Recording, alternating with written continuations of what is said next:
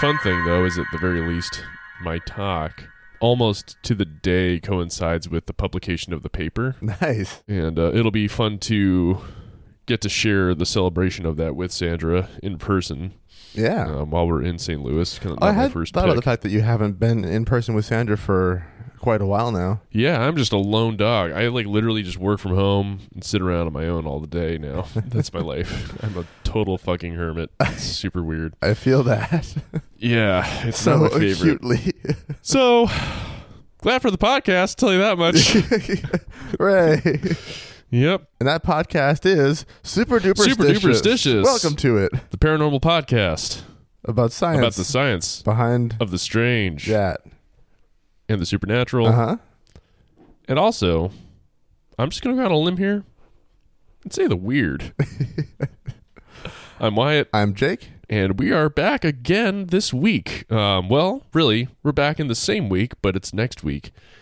But we're back in a week that is a different prior. week, but it's the week that was the week also before. Mm-hmm.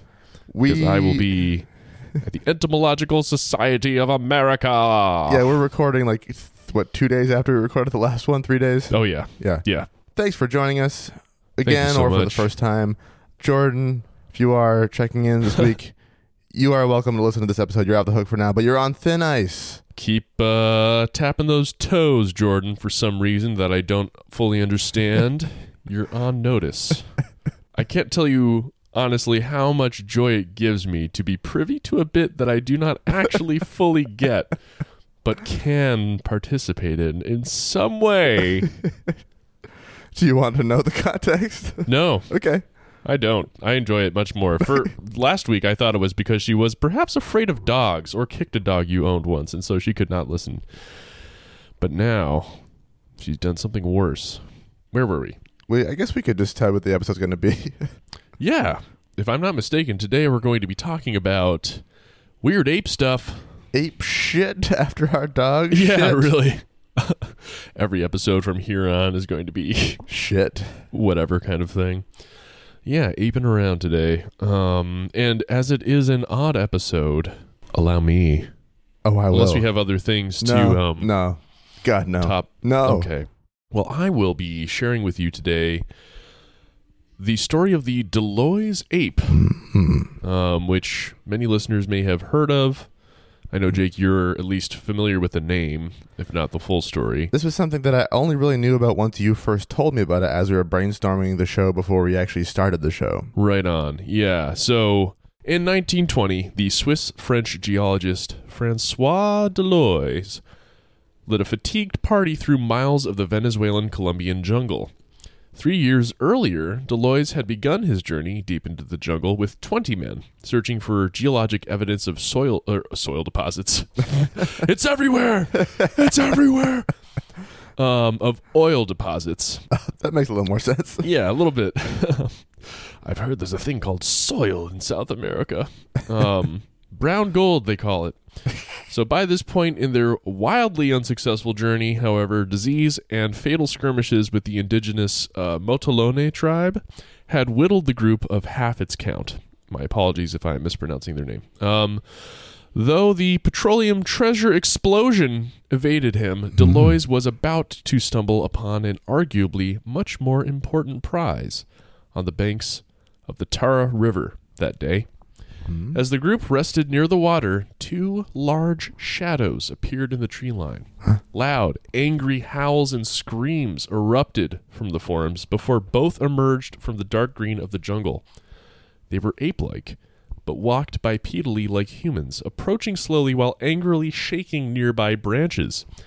As the men gathered themselves in response, the irritated monsters began swinging torn branches like weapons and heaved their own feces towards them. Exhausted and terrified, the team fired their Winchester rifles at the creatures, killing one and driving the other back into the trees, howling in agony, never to be seen again. Wow. As the adrenaline slowly faded, Deloys propped the large creature's corpse up on a crate, supporting its head with a stick, and snapped at least one irrefutably creepy photograph, which, let's take a moment and look at that now if you want to Google it really quick. I just typed D and it went straight to it. Autofill. Oh, you mean Deloy's ape? Okay. Deloy's ape. I just searched it yesterday, so Nice. Yeah, I was going to say, just constantly searching it over and over. Oh, God, Jake, what are you doing? it's bookmarked. Yeah, it's your number one tab every day. It is a pretty eerie looking image. It's an eerie image. If you are on the road right now and this is the first time you've ever heard of this, it's worth looking up. It's clearly a dead monkey, but it has been propped up on a little box, and there's a stick jutting down from its head to the ground to keep its head sort of upright, and its eyes have sort of fallen open. Its mouth is slightly open. So it's got this kind of ghoulish Death stare straight into the camera. And because there's not much in the way of scalable foliage or persons or structures or anything in the background, it's really, really hard to tell just how big this thing is. Yeah. So the animal resembles a spider monkey, but the story goes, stood approximately 5 feet or about 1.57 meters tall, Wow. had no tail, and bore 32 teeth, just like a human, and 4 less than expected for a New World monkey. The crew purportedly, after taking this photo and a few others, skinned and cleaned the remains to take with them for the remainder of the prospecting voyage. Unfortunately, so the story goes, in the remaining months, more deadly skirmishes with native tribes, unpredictable circumstances, and general jungle conditions caused the remains and any additional photos to be lost or left somewhere in the jungle. Oh, how convenient. I tell you, some versions of the story even offer that the skull corroded beyond scientific evaluation standards because It was stored in acid. Practically, it was used as a crude salt container, Oh my God. which obviously is what any of us would do with the skull of a first-of-its-kind monster, if I'm not mistaken. Seriously. Oh yeah, do you guys still have that very frightening giant ape skull that attacked us? You remember the one? The only one that ever existed? Oh, sorry. It's a cookie jar now. Ah, okay, good call. I'm glad you did that. Oh no, the cookies have corroded the skull. Yeah, we eat only salicylic acid cookies. Yum. Sally's Cooks. So, before I go any further, I just want to ask you to join me in taking some time to savor the freaky look of that photograph, Yes. the feeling that just maybe somehow this story could possibly be sort of true-ish, kinda. Ah, it's so Creepy nice. times. So good. All right. So, chapter 2 of this tale. After Deloys returned to Europe, apparently his encounter with this monstrous human-sized aggressive monster ape slipped his mind. In fact, his incredible story was not reported publicly until just 70 years before The Matrix came out, when his friend George Montandon discovered the photograph while pursuing he was pursuing Deloys' files for information, while perusing Deloys' files for information about South America's native tribes. At Montandon's racist-ass urging, Deloys related his account in a sensationalistic article published by the Illustrated London News of dated June 15, 1929, entitled, "Found at Last, the First American." And 3 further articles regarding the creature were also published in French journals. You may already have gotten a whiff of what's to come from this. Montandon did what many self-described cryptozoologists of our day would. He looked for evidence in support of his idea that the Deloys photo was of a real creature. He even went so far as to suggest the scientific name of Amaranthropoides loisii. So basically, Amur being America and Anthropoides being some sort of anthropoid or humanoid creature, loisii. So why, you might be asking yourself, was Montandon so interested in validating the creature? Well, it turns out Montandon was a major proponent of the then popular hologenesis hypothesis, which is a deeply racist theory suggesting that, and at this point I'd invite you to pause the episode and get any Trump supporters out of the room in case they accidentally internalize anything I'm about to say. Okay, cool. So, suggesting that different racial groups of Homo sapiens evolved independently from different non-human ape species, rather than sharing a common ancestor. Jesus Christ. Yeah. I can't imagine what bad thing could come from that particular idea. No, exactly. It's kind of one of those rare concepts that manages to be as abominably racist and revolting as it is just jaw-droppingly stupid and scientifically inaccurate. It follows a particular principle that we'll actually kind of cover in my segment. So excellent. Very cool. Yeah, suffice it to say, Montandon was thrilled at the possibility of there being a New World South American non-human ape because he could hold it up as a possible ancestor of indigenous peoples of that area. So this all begs the question, why is the hologenesis hypothesis wrong? Let me just list a few reasons. If you can come up with any, I mean, it seems pretty airtight. You know what? I'm going to take a swing at it anyway. All right. Just in case I might be able to find one. It makes the impossible suggestion that descendant and ancestor species somehow live contemporaneously. This is impossible by definition. You don't live with your ancestors. They're dead. They're ancestral to you. It suggests that thousands of separate ape lineages miraculously converged on a single descendant species independently, which is biologically impossible and not how evolution works. There is such a thing as convergent evolution, but this is the process by which separate and often distantly related lineages independently evolve traits that are similar in form and function. They're not identical. Right. And often as a result of environmental selective pressures that are consistent and act in consistent ways on those species. So, you know, the most obvious and perhaps readily accessible example is the various forms of locomotion. Exactly. The ability to fly, the ability to swim with fins. These have evolved repeatedly and in very distantly related taxa. They take a lot of very, very different forms, but they just do the same thing. But they accomplish the same thing, exactly. And finally, modern humans do contain the genetic material of several other distinct ape species, or hominid ancestral species, but this is the result of interbreeding followed by extinction, and we can still detect these various species in our collective DNA.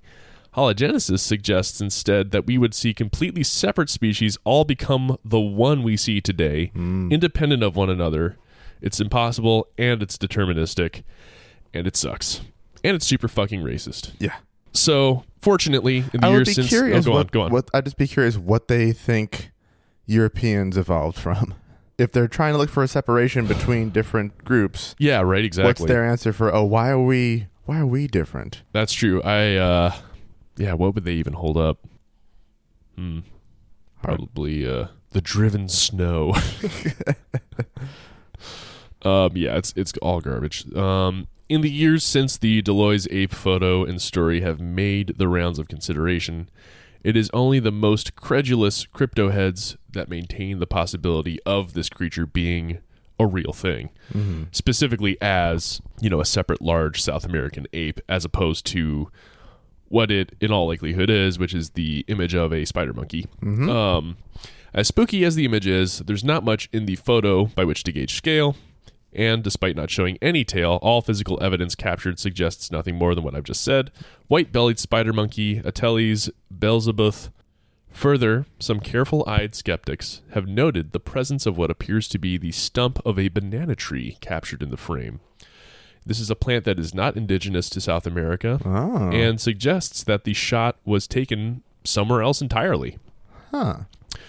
All that said, very large spider monkeys did once occupy the New World. Protopithecus brasiliensis, which is now extinct, weighed in the neighborhood of 22.6 kilos or 50 pounds and featured limb bones nearly twice as thick as modern-day spider monkeys. Wow, more like tarantula monkeys. Am I right? You couldn't possibly be more right. Yeah. Get out. Anyway, if all of that was not enough, 70 years after the first public divulgence of the Deloy's ape tale, the 1999 July through August edition of the Venezuelan scientific magazine Interciencia published a letter sent in 1962 from Dr. Enrique Tejera to the editor Guillermo Jose Sachel of the magazine Diario El Universal. You guys can trace all that back really clearly, right? With that pristine pronunciation, it's impossible to get it wrong, really. It was all just one long name. I hope you all got that. But right, this guy, 1962, writes a letter to another guy claiming the following. This monkey is a myth. I will tell you his story. Mr. Montandon said that the monkey had no tail. That is for sure, but he forgot to mention something. It has no tail because it was cut off. I can assure you this, gentleman, because I saw the amputation. Who was speaking here in 1917 was working in a camp for oil exploration in the region of Paria. The geologist was Francois Deloise. The engineer, Dr. Martin Tovar-Lange.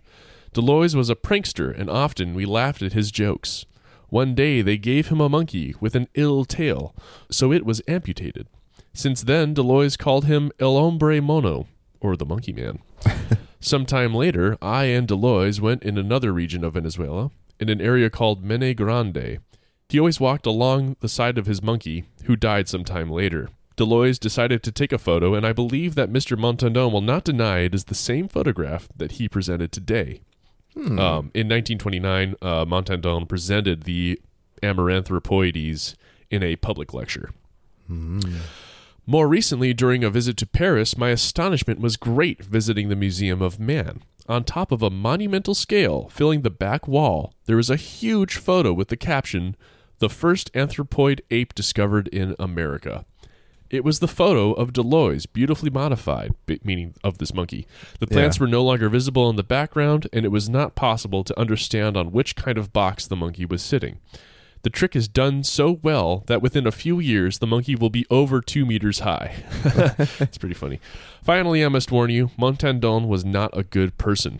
After the war, he was executed because he betrayed France, his homeland. Sincerely, your friend, Enrique Tejera. Enrique Tijiri. So despite Deloise's role in the fraud, he continued his promising geological career. In 1926, he joined a Turkish petroleum company, cultivating contacts with geologists. Who gives a shit? He dies, as does the legend of the ape, although to this very day, there remain extremely steadfast pockets of the cryptozoological and conspiratorial community, naturally, that just won't let it go. Jesus Christ. And that, my friends, is my story. Well, that is very interesting. I didn't know how much more there was to the story that I knew of the creepy photo, and I thought that was kind of it. That some people returning from an expedition was like, hey, look at this weird thing we found. And then people would be like, oh, wow. I didn't realize how involved that had actually become and how it's wild. The Montandon revelation is one that I think came out, at least I found out about well after, like you. I just knew the story to be spooky monkey picture. Was it real? And now it's turned into absolutely not. And actually it was racist. Classic milkshake duck situation. But yes, very interesting story, and people back in the past sucked, I guess, is the main takeaway. It turns out that is an extremely consistent thing, although I'm sure in another, 30 or 40 years, we'll be looking back on this period, and our jaws will be even further down onto the floor, assuming we still keep records and are not fighting for water. Speaking of jaws, I have a story to tell you, but before we do that, perhaps we should... we partake of the quaff.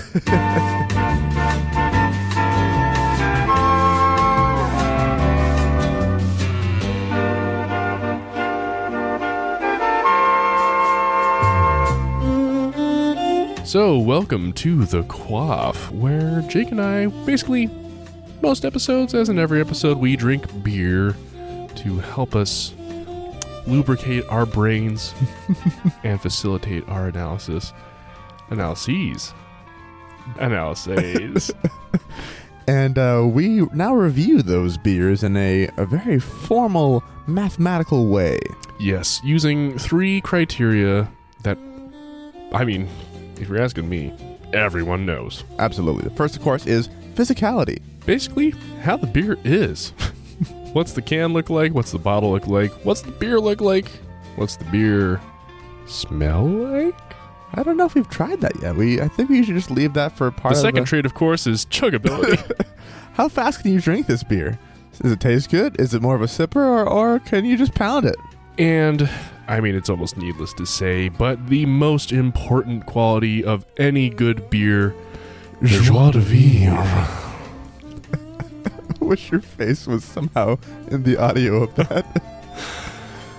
So let's get right into it. We have... From Evil Twin Brewing, we have, I believe it's called Bible Belt.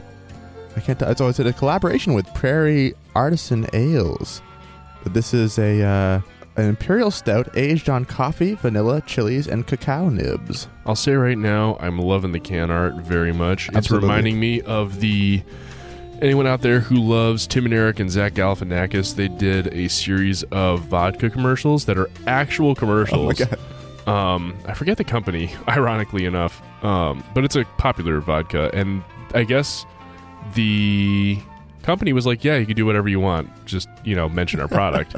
And they fucking leaned in, and it's hilarious because the three of them do excellent bits, and it's got this vibe of sort of just three boys. And all matching sweaters and blue jeans, all just illustrated versions of them.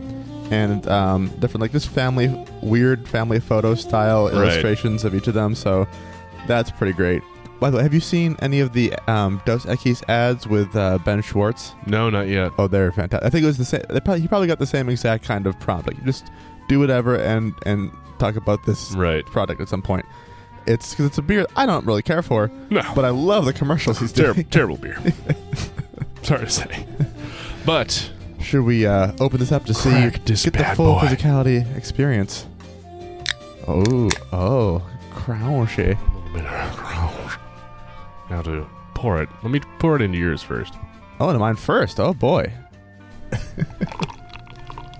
Well, that sounded kind of sound at first, and then it became more of a pouring sound. It wasn't great. And now I'll do mine. Oh, yeah, you always get the actual real pour sound. One way or another, you always find a way. Well, that is a deep, dark, very, very imperial-looking stout. Dark as the blackest oceans. Oh, God. A charming clink, and now we drink. Well, we haven't actually rated the physicality yet. I'm going to give it a 10. I also would give it a 10. Love the can art. The beer is super dark like it should be. Imperial stout. Nice little foam. Almost drowned in it when it happened. Ooh, I got to take another sip. Ooh, that's nice. I would give this a chuggability of 0. 0, okay, right in the middle. I agree. Normally you would think of an imperial stout being kind of complex enough that you want to give it more of a negative. You want to just, probably shotgun it. Mm-hmm. But yeah, this one I think is, I would maybe give it a 1. A 1, yeah, I appreciate it. And of course, the joie de vivre. What would you say, Jake? Shit. And I would say, 3 boys. And that has been... I guess that's been the quaff.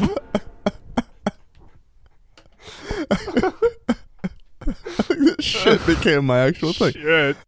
Shall I launch into my story now? Sure. All right. Okay. What is my story? Here we go. Gotta be sticking to it, whatever it is. Mm-hmm. I have a little story from history as well, involving an early 20th century discovery. So not dissimilar from your own situation. So I have a little bit of lead up to this first. I want to talk about how just the fact that ever since we as humans learned that evolution is a thing, we've gone out of our way to misunderstand it. Mm-hmm. And one of the biggest hiccups has unsurprisingly come largely from studies of human evolution, and the result of this is still felt in a huge way to this day. To illustrate what I'm talking about, I want you, Wyatt, to do an image search for the word evolution. Listeners, feel free to do the same. Okay, or if you want, you can even just hazard a guess as to what 95% of the images will be. Let me just type it in. AVULCZION.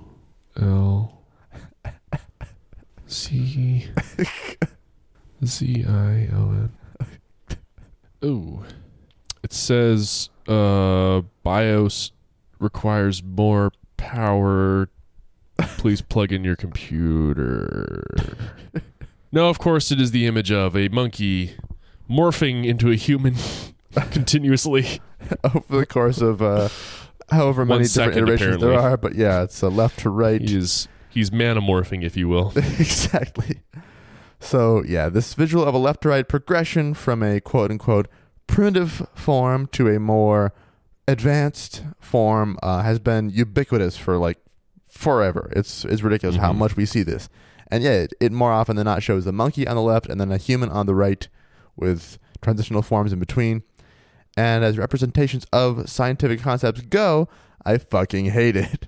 Not because of the kind of actually that's not quite how it works sort of aspect of it, but actually because it fundamentally undermines the core concept of evolution. I promise I'm going to get to a story, but the problem here is a concept called orthogenesis, which is the idea of evolution as a progression. If you look at a tree of life, you'd see that, yeah, there is a single common ancestor a few billion years ago, the trunk of the tree. And then, yeah, that life did end up branching out further and further from that as time progressed, all the way until the present with a bunch of different branches that are all modern species. But what this very importantly does not mean is that any type of progress is being made. Yeah, changes have happened over time, but they're not going in a certain direction. They're not going toward a particular goal, certainly. They are just changing form. Yeah, time passes, things change. That's it. So speciation, or the process where one species diverges into multiple new species over time, does not have a target it's aiming for. So evolution always happens as a result of happenstance. So random mutations that affect Chance key mutation, traits. Right. Yeah. They happen, and then if they make something different and that actually has an effect on how it survives, cool. So then changes in how many of those particular living things reproduce, that's really all that it is. The more of them there are, eventually they may be the only one that's around, then a previous form might die off, and that's how you get change. That's all it is. The reason I say all this is because I want to make it clear that there is no such thing as primitive and advanced when it comes to life on Earth, just different ways of living. Except among you social organisms, of course. Yes. That's a little inside baseball for you guys at home. Social structure, the evolution of social behavior. Yes. Is much debate among the semantics of that terminology, which is where that joke comes from. Carry on, Jake. Yeah. So as we said before, evolution is not efficient. It is just sufficient. That is, evolution isn't trying to make the perfect version of a thing, which is often kind of how people look at that. If you look at the Mario movie, live action Mario movie, do you remember? I don't think I've ever seen it. It was an abomination for a lot of reasons. But one of the things they had was a machine to evolve or de-evolve people, and that was a way to make them either really dumb or much smarter. And that just is not how that works. Not at all. So evolution isn't trying to make the perfect version of a thing. It's just throwing everything at the wall and seeing what sticks, no matter how poorly it might stick, as long as it's able to stick at all. If you don't mind my jumping in as well, I'm thinking of how people also assume that over time things just continuously evolve. Like there's this never-ending, even if it's not necessarily going to a particular destination, it is forever going along and changing, where in fact parsimony is king, simplicity is king. So if things are getting it done, like you said, sufficiency. If it ain't broke, it's not. If it ain't broke, it doesn't need to be fixed. And so we have species that they call living relics, or living fossils, when that already kind of is a misnomer. They are simply fine. They're fine. Yeah. They're as contemporary as anything else. They just haven't changed in that amount of time. I actually want to re-examine my throwing everything at the wall and see what sticks, kind of using that idiom. It's not even really that. Evolution isn't throwing anything at the wall because not at all. It isn't an active process. It's what we call the result of a thing that just kind of happens. Of natural selection, which is more of like a Play-Doh mold, and certain Play-Dohs come through it in new shapes, and the rest of them die. So maybe more accurately, I'd say a bunch of things kind of multiply and change randomly over time, and then something happens that slams them all against the wall, and some of them happen to be able to stick. Right. That is evolution channeled through that particular idiom. Right. And so that's why nothing that is alive is better than another thing that's alive. They're both able to survive and reproduce, and that's all that matters for it. So they're just different ways of succeeding, and that's why we are a diverse biosphere of infinite variation, and not just single-celled things from way back when.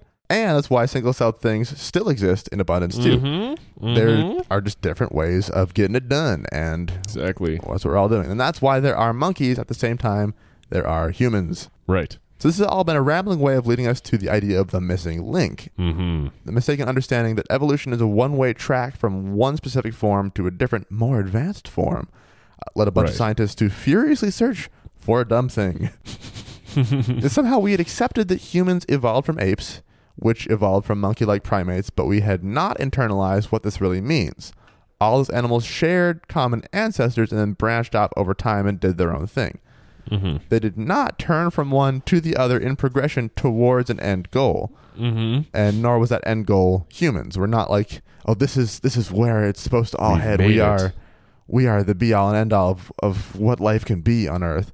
It's not what's happening. No. Nonetheless, scientists were convinced that if humans evolved from other apes, and there are other apes kicking around right now, surely there must be some evidence of the thing that comes in between. The missing link.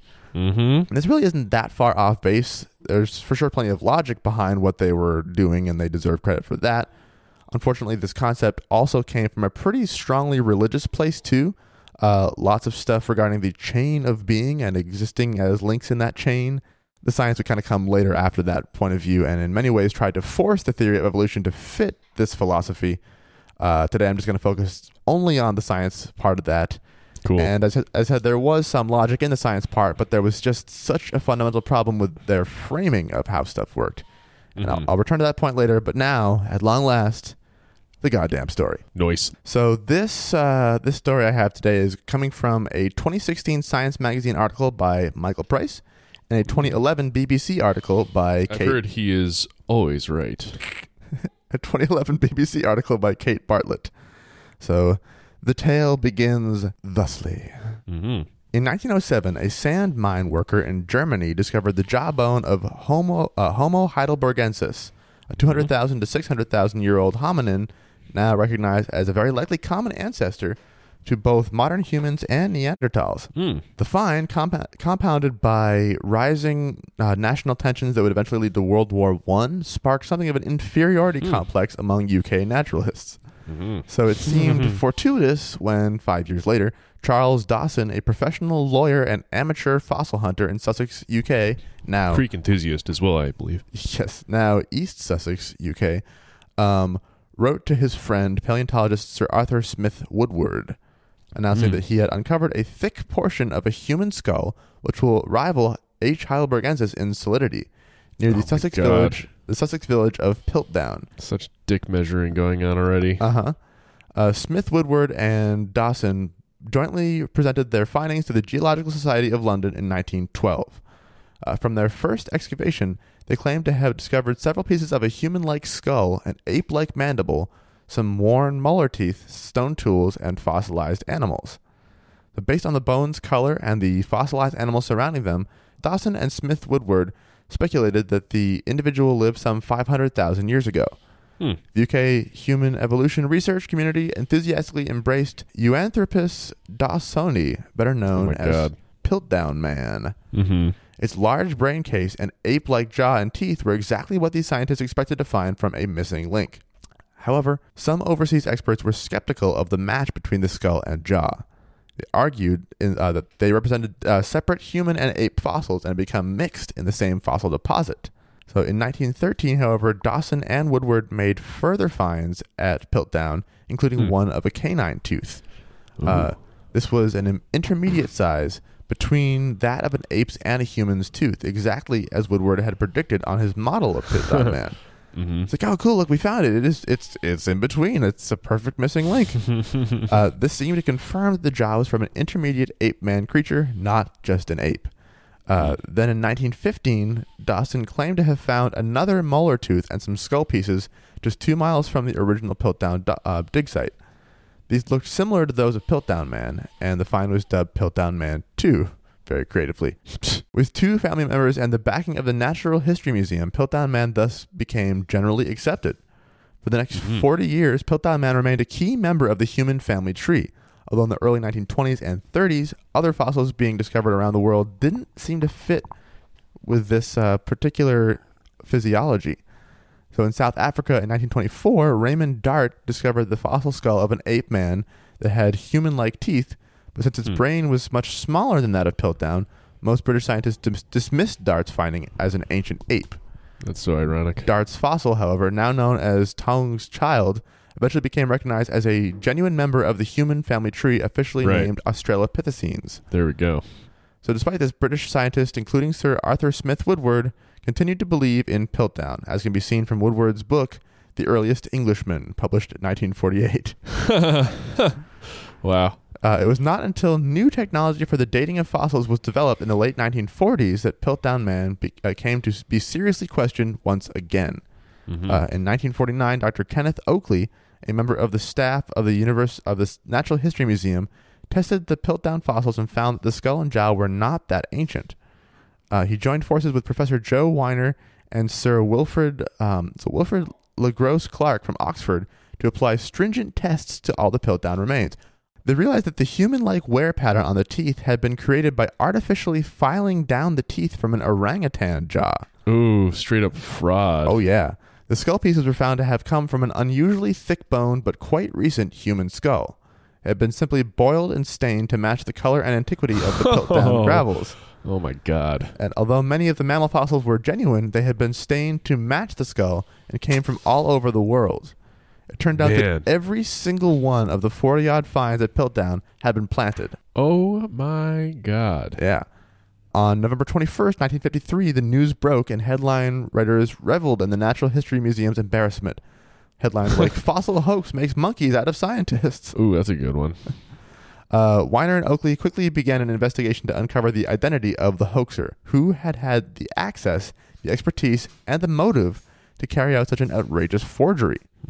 Weiner set off in pursuit of Charles Dawson. He was the one person who was always present when the discoveries were made, and after his premature death from septicemia in 1916, no more finds were ever made at Piltdown.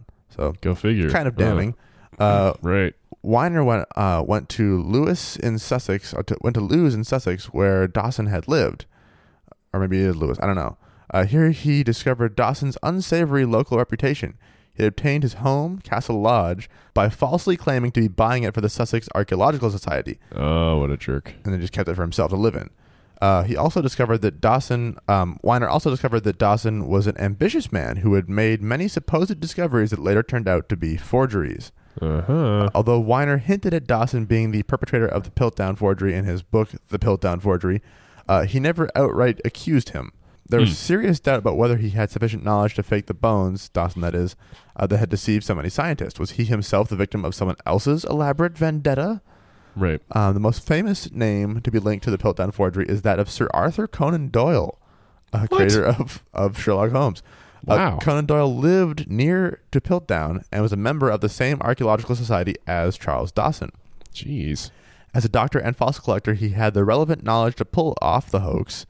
He may also have left some intriguing clues to the Piltdown hoax in one of his most famous novels, The Lost World, published during the same years as Piltdown was found.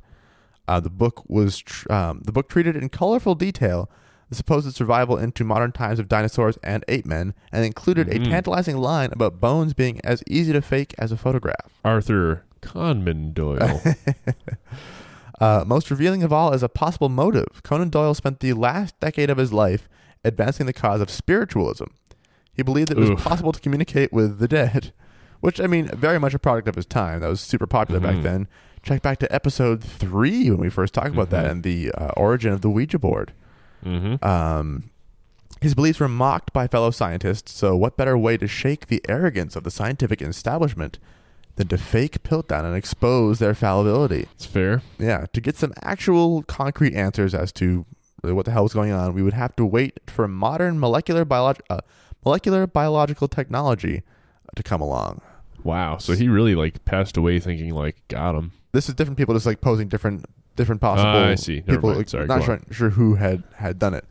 My mistake. I got lost in the thread. Sorry, yeah. Weiner thought it was Dawson, but didn't actually outright accuse him. Other people thought maybe it was Conan Doyle. So there was no real clear answer. Gotcha. Okay. Isabelle de Groot, a paleoanthropologist at Liverpool John Moores University in the UK. She is Groot. Yes, exactly. Began looking into the question in 2009. applying modern scanning technology and DNA analysis to the original materials. Mm-hmm. So she and colleagues compared computer tomography, so CT scans, of the mandible and teeth to known ape specimens and concluded that all of these pieces originated from an orangutan, which they already kind of figured out. But DNA sequencing of the teeth suggested that they all came from the same orangutan, which de Groot suspected the forger or forgers might have obtained from a curiosities shop.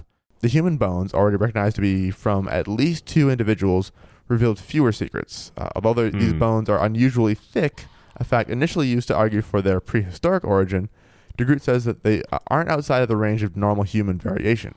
Mm-hmm. Fortunately, the researchers were unable to extract DNA from the bones, and radiocarbon dating failed.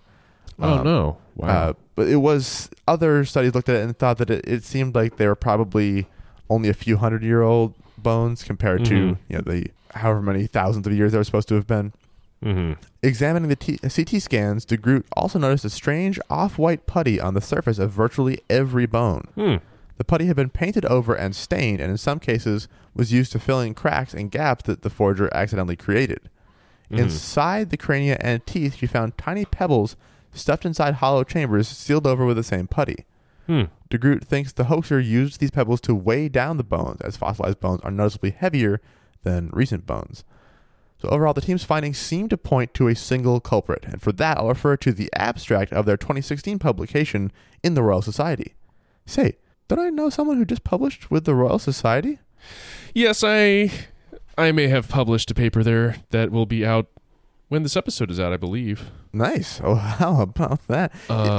If it does come out in time, we'll have to post a link to it. Yes, please. And I believe it will be closed access. All right. The one that but if you are a scholarly nerd, you can use some kind of portal to get there and read about bee stuff. Luckily, the one I'm looking to for this particular study about Piltdown Man is the open access kind of portion of the Royal Society publishing stuff. So the end of the abstract says this, quote, "The modus operandi was found consistent throughout the assemblage. Specimens are stained brown, loaded with gravel fragments, and restored using filling materials, linking all specimens from the Piltdown 1 and Piltdown 2 sites to a single forger, Charles Dawson. Whether Dawson acted alone is uncertain, but his hunger for acclaim may have driven him to risk his reputation and misdirect the course of anthropology for decades." Right. Piltdown hoax stands as a cautionary tale to scientists not to be led by preconceived ideas, but to use scientific integrity and rigor in the face of novel discoveries. End quote. That's the end of the abstract from their paper. So they dug in and they found some pretty important stuff about what actually had gone on. That's very cool. Wow. Yeah. Oh my goodness.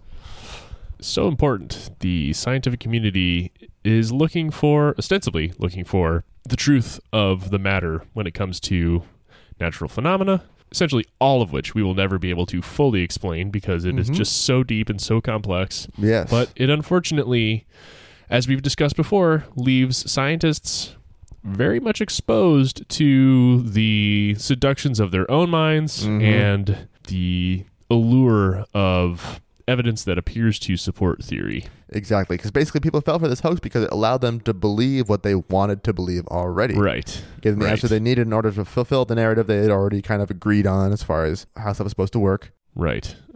So fascinating, though, that they could unravel the mystery.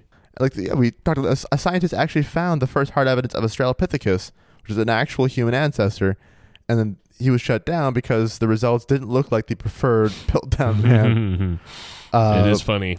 Yeah, so it's ironic too because I think it like scrambles the device in a sense where we know there is, or we expect there is, a particular explanatory variable, let's say, and so we wind up trying to fit pieces to that, or some theory, and yeah, exactly. You can have evidence that is actually truer, but because it hasn't met your expectation, you're like, no, go on. Yeah, ultimately the scientists were looking for a lost connection between ape and human, and as I hinted earlier, they had a problem with their framing of that to begin with, as far as just that was totally the wrong way to look at it. They should have been focusing not on the forward progression from A to B, but on the transition from A to B and C. So instead of a missing link, they should have been looking for a last common ancestor. The idea behind that just being that instead of one thing becoming another thing and then another thing, all just in a linear fashion, one thing over time might change into some 3 different or stuff. 4 or and- 100 things. Yeah, and then those things might coexist, or one might die off, and some of them might last. And it's just, there's no rhyme or reason to it. It just happens.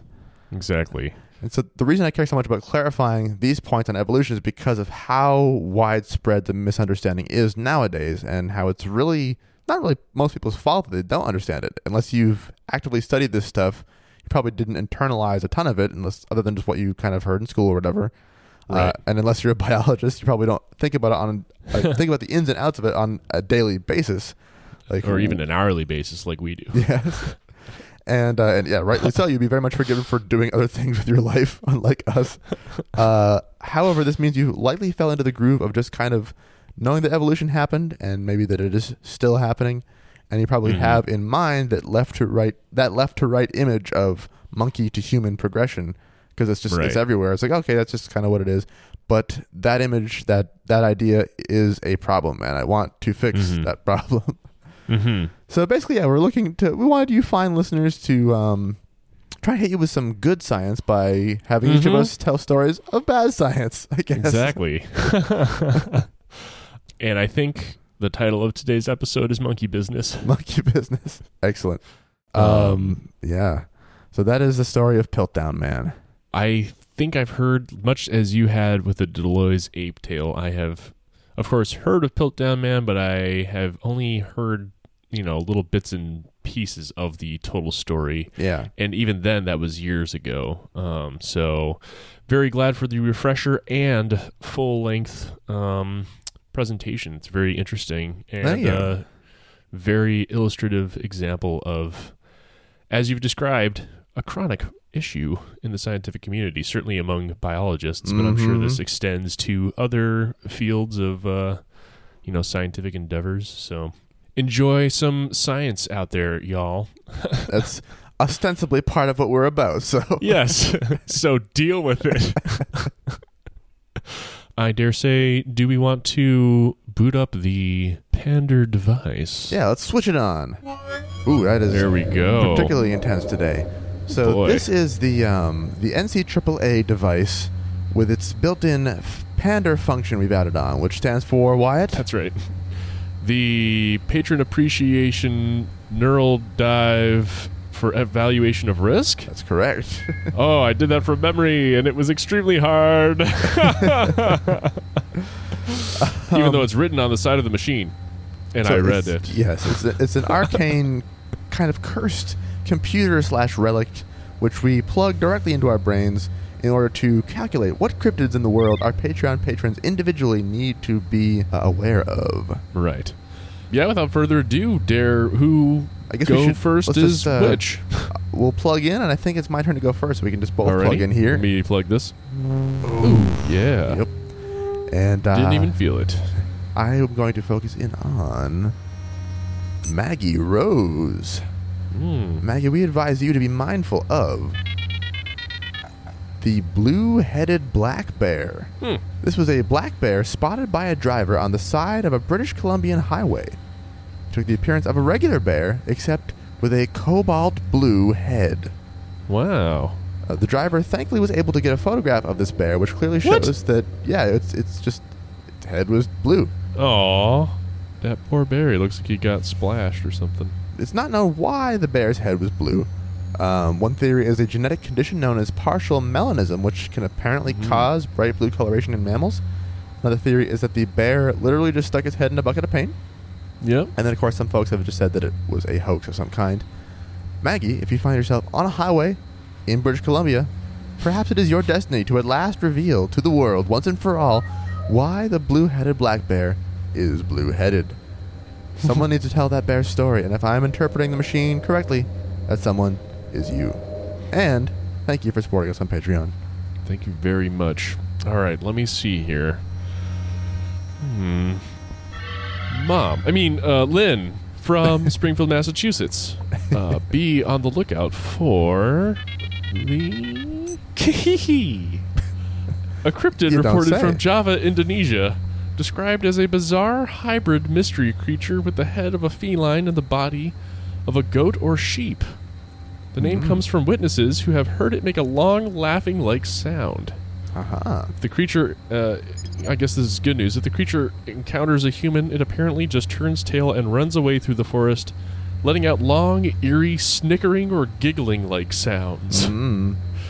Much like myself. It is also reported that the sound is like the bleating of a sheep. So, maybe some kind of Indonesian cousin of the llama or alpaca?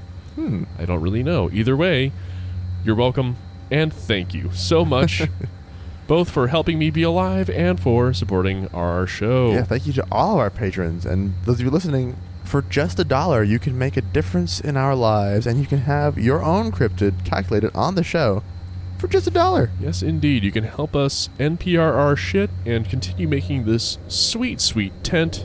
Yes. It's very much thanks to Patreon support that we are even able to continue doing this show long distance. So, any longtime listeners, if you're loving what you're hearing, please spare us the cost of a coffee a month and help support the show. You'll get perks, and we'll get to eat, and we'll all win. Yes. Because, yeah, at even $1, you can get the whole pander function happening. At levels above that, you get really cool stuff, and, yeah, you help the show. You warm our hearts. We love you all even more than we already do. But, yeah, I think we should probably unplug this thing before it's too late. There we go. That is our show for today. Next week, we will be back again with something. Yeah, I don't know if we've actually looked. Let me see if we have anything on the schedule right now. We currently do not, so we'll figure it out before that. It's a mystery for us all. We'll all figure it out. We'll all get together again, and we'll all have a good time. We'll see you there. Bye. Bye.